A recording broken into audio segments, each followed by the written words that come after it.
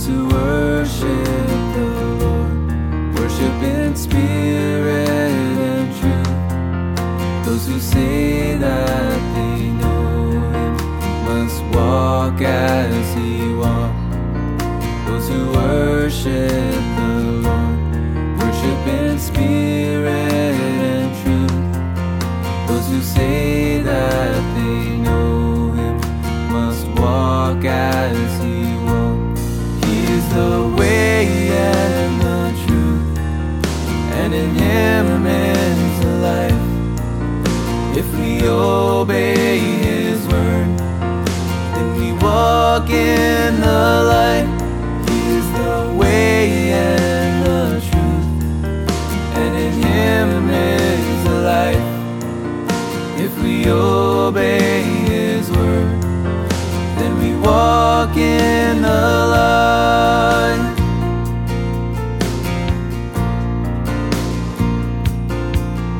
If we say that we know Him, but we don't keep His word, then we walk in the darkness, and the truth's not in us. If we walk in the light, we will have fellowship sweet, and the blood of Jesus will cleanse us from sin. He is the way and the truth, and in Him is the life. If we obey His word, then we walk in the light. He is the way and the truth, and in Him is the life. If we obey His word, then we walk in the light. He is the way and the truth, and in Him is the life. If we obey His word, then we walk in the light. He is the way and the truth, and in Him is the life. If we obey His word, then we walk in the light.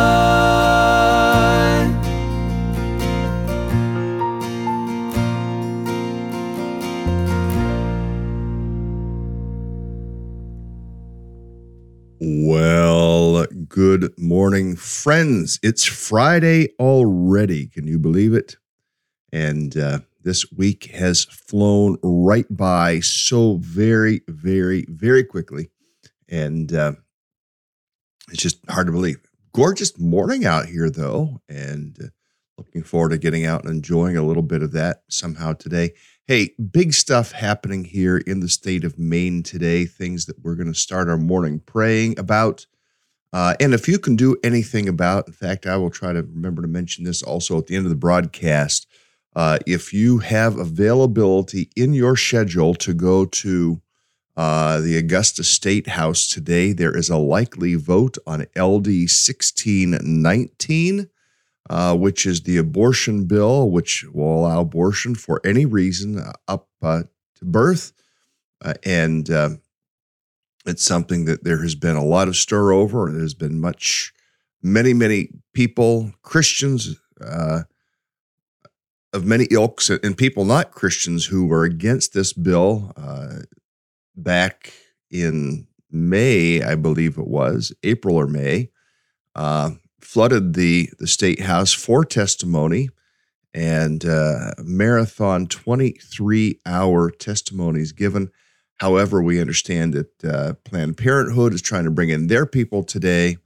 And so if you have the availability to go to the State House today, I would encourage you to go to the State House, stand with those standing for life. It is a critical measure. And so we encourage you. They're asking, especially in the afternoon, if people can go in the afternoon or evening. Now, if they do the vote this morning, then it might not matter. But The Christian Civic League of Maine is trying to rally the troops, as well as our other groups, People for Life and whatnot. So I just want to encourage you. It is a horrific bill. It reminds you of Old Testament children's sacrifice in many ways. So we're going to stop and pray before we get to go any further. But Lord, we do pray for the state of Maine today with this horrific bill that they have pushed and pushed and pushed, and now the opposition, who has had a very marginal voice up until now, is going to try to rally their troops here in this 11th hour. And Lord, it is our prayer that they don't rally many people. And it's my prayer that many people here from the state of Maine that are able will get there to the State House in Maine to stand for life. And Lord, we pray that you would put on the hearts of the legislature to reject this bill, to reject this measure, which is one of the farthest reaching in the entire country. So Lord, and we know if it passes, it's going to be inviting the judgment of God. So Lord, it's our prayer that you would stop this measure as your people and even people who aren't your people stand up for life. And Lord, it's also my prayer that people who may not be Christians but believe in life, perhaps they would be impacted by the gospel and would come to saving faith in Jesus Christ. And we pray the same for the legislators as well. Lord, we look to you today. We bring to you our burden about these things and ask your intervention, Lord. Bind the hand of the evil one who is rearing his ugly, nasty schemes here in the state of Maine. Lord, we ask it in the name of Jesus. And pray also as we get into your word, give us your guidance in Jesus' name. Amen. Well, I know that's kind of a little bit of a shocker of a beginning this morning, but it's necessary and critical. And maybe even if if you can't go there, post some things about life on Facebook. Now, don't go on the attack. There are people who go on the attack and attack people who believe those hideous things. We don't want to be attacking people. At least this pastor is telling you, I do not believe that's in keeping in the way of Jesus to attack people who would take such a view. We need to stand for life and not be on the attack against people. In fact, we need to demonstrate the love of Christ to said people. So, again, I will try to mention that again by the end of the broadcast for others who may be listening. But again, if you can go to the State House in Augusta today at any time, encourage you to do so. Likely vote on LD 19 today. Get there and support life if you're able to. So let's get into the text. We are in Acts chapter 15, and I will put this up there for you so we can read it together. If you're listening via podcast sometime later on, I encourage you to get out your own Bible and take a look and follow along, whether it's on your phone or a paper Bible, either way.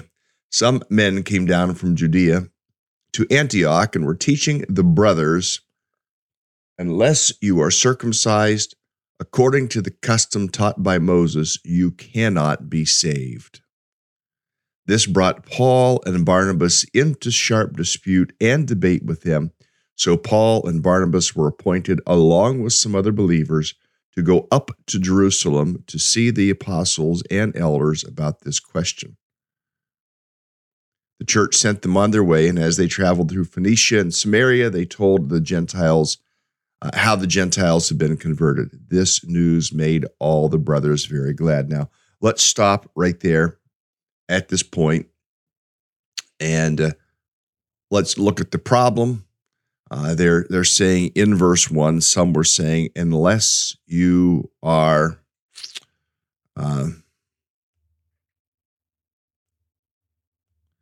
unless you are circumcised, according to custom of Moses, you cannot be saved. They were adding something to it. When the people asked in Jerusalem, when the people asked Peter, what then must we do to be saved? Repent and be baptized. And that was the message that the Lord Jesus had given. It wasn't repent and be circumcised. It was repent and be baptized. Now, circumcision was just one of the things that was being added at that early time, not that long after the time of Christ, after his ascension, and early here in the ministry of the Apostle Paul. I mean, we're talking within the first 5 years, likely, that this type of false narrative is being promoted. Now, what about in our day? Are there things that people say need to happen in order for people to be saved? Yes. And I'm talking within the broad Christian tradition, there are things that people say that others need to do in order to be saved. As an example, I mean, circumcision likely isn't one unless it is in a Jewish context, and there are messianic followers of Jesus who are saying something like that. They may be the ones that are saying you have to be circumcised. But it's written about right here in the book of Acts, and we will get to the conclusion of the matter here in just a short little bit to see what is said.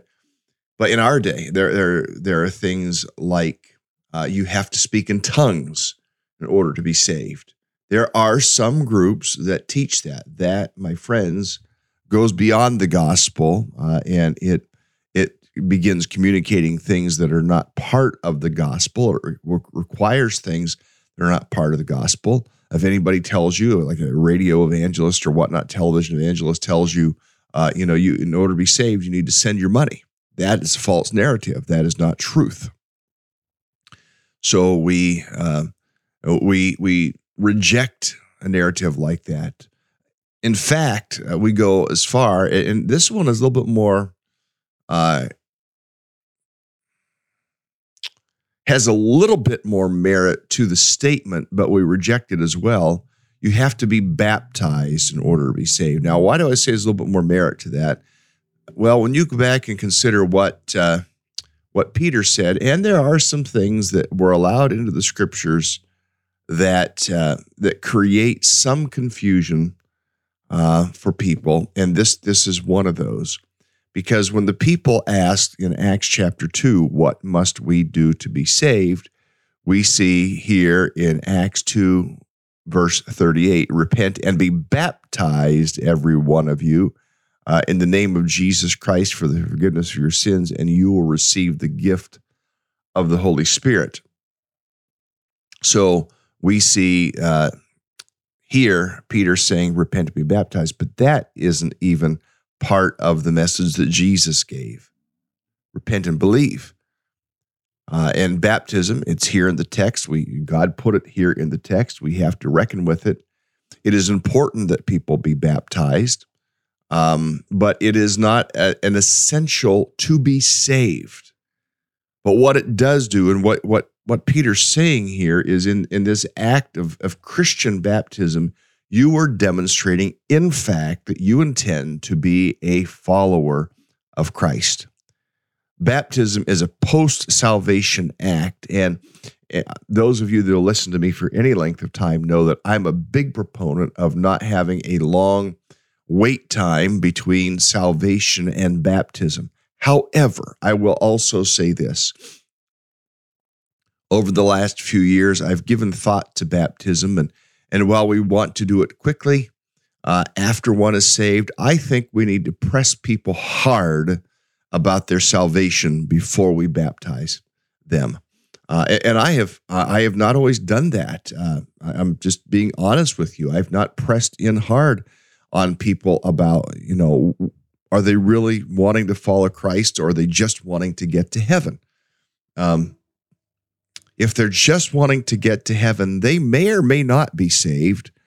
And I would want, if they're saying it because they want to get to heaven, then I think we need to press on that and say, but why? Well, because I want to be with, my dear, lovely family. Okay, well, that's a good answer, but it maybe not even the correct answer. Or it's part of a correct answer. I want to get to heaven because I want to be with God. I want to go to heaven because I don't want to go to hell. I want to go to heaven because it will be free from suffering, sorrow, and pain, which will be part of hell. And so we look at those things. Hang on just 1 second.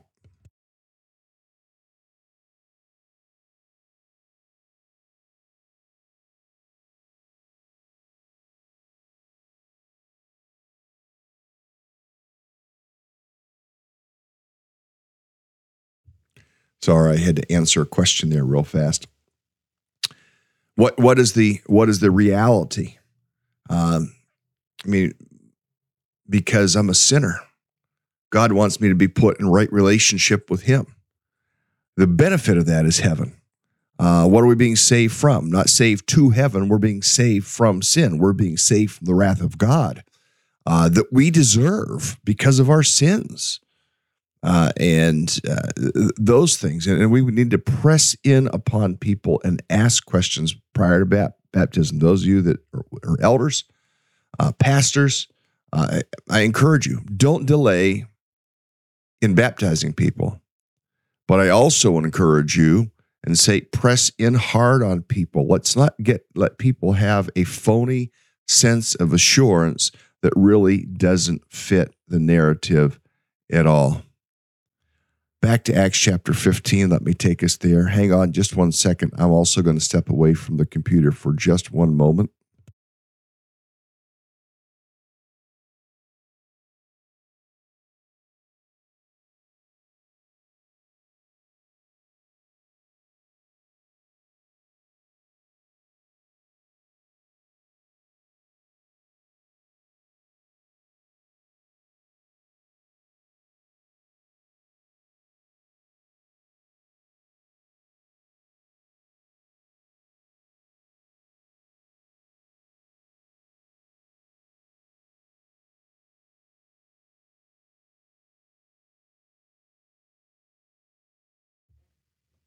Sorry, friends. I also have creatures about the house called pets, dogs, that sometimes are doing things they're not supposed to do, like eat other dogs' food.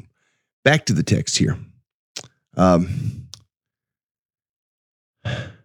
Things that get added for salvation. Circumcision was one. Sometimes telling people you have to be baptized is one. Sometimes telling people you have to be a church member is one. Sometimes there are some groups that will tell people, well, you need to never sin. If you ever sin again, you lose your salvation. That's a false narrative because you're not saved by your works. You are not saved by your goodness. You are saved by faith in Jesus Christ alone. That is what saves you. True faith.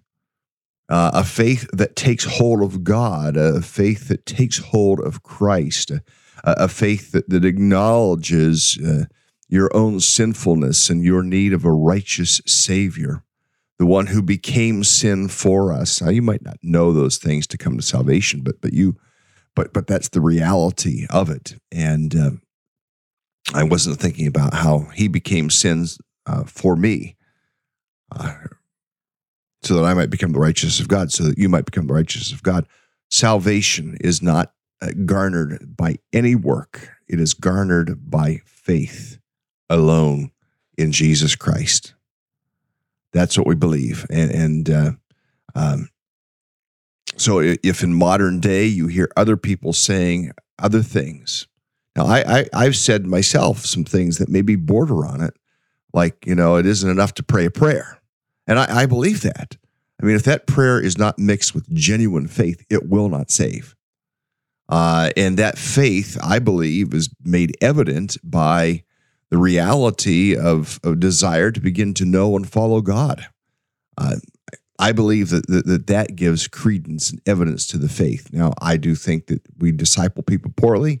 People kind of come in and come out, and come to faith and fall away from faith. I think those things do happen. And maybe some people that are legitimately, truly saved are not walking with Christ because they've lost their faith. But at some juncture along the way, there should have been some evidence of the fact that they are children of God, that they desire to know God, that they desire to walk with God. Now, let me get into the text here. Further, verse 2 says, "This brought Paul and Barnabas into sharp dispute and debate with them. So Paul and Barnabas were appointed, along with some other believers, to go up to Jerusalem to see the apostles and the elders about this question." Now, I want us just to, again, to consider, in fact, this may not be on this entire map. I'm going to put a map up for you so you can see. There it is. They are all the way, in fact, it's not even on the map. The Antioch we're talking about is up at the very, very top of the screen. And Jerusalem is far to the south. So you say, so why does it say they went up to Jerusalem now? If anybody can remember the reason, and I've told you why before, they were saying they went up to Jerusalem, even though Antioch was a few hundred miles to the north. Why it would say they went up to Jerusalem. If you can answer that in the comments, great. I will try to remember to give the answer here in the broadcast as well, why it says they went up to Jerusalem. Let's go back to the text. It says, they went up to Jerusalem to see the apostles and elders about this question. Now, here is a great practice. They went to leadership. They didn't just try to settle it themselves. They went to other people and were saying, can you tell us the answer? What do we need to think about this? What do we need to believe about this? I mean, do we need to tell people, yes, you got to be circumcised to be saved? Or in our day, there could be other questions that came out. So Paul, Barnabas, others were sent, maybe even people from the opposition were sent to Jerusalem, and they went to those who were recognized as the church leaders. It says the apostles and the elders. Likely two different groups. It could be reference to the same group of people, apostles and elders, the apostles being elders, but it is likely including other people who were other men, especially in that day, other men who were regarded and appointed into eldership. So they went to see them. And I think that's what we need to do in the church day. When there are issues, we need to go to our church leadership, not just to the pastor, but, and we shouldn't be surprised if you raise an issue to the pastor that he might just raise it to the elders. Well, I told the pastor. Why is he telling the elders? Following the biblical example. There's a plurality of leadership. Now, I'm not talking about personal things in your personal life, but when people come about issues regarding theology, theological positions, when people come about issues about the church, it's reasonable that within your church or our church, that those issues would then be raised to those in leadership in the church. Now, you might be in a church tradition somewhere where you don't have elders. Now, personally, I will state this. I believe the most biblical model of church leadership structure is that, and I'm going to give you the simplified version without getting into the various details of it, is that of elders and deacons. And I say that simply through a cursory reading of from the book of Acts through the end of the Bible. From the book of Acts, we see elders and deacons, and in the book of in Paul's writings, the book of 1 Timothy chapter 3, we see elders and deacons. And some churches have just deacons and no elders. Some churches have elders and no deacons. Elders should be giving themselves to the spiritual development of the church. Deacons should be giving themselves to the management of maybe not the directional details, but the management of the ongoing operational aspects of the church. That should be the role of deacons.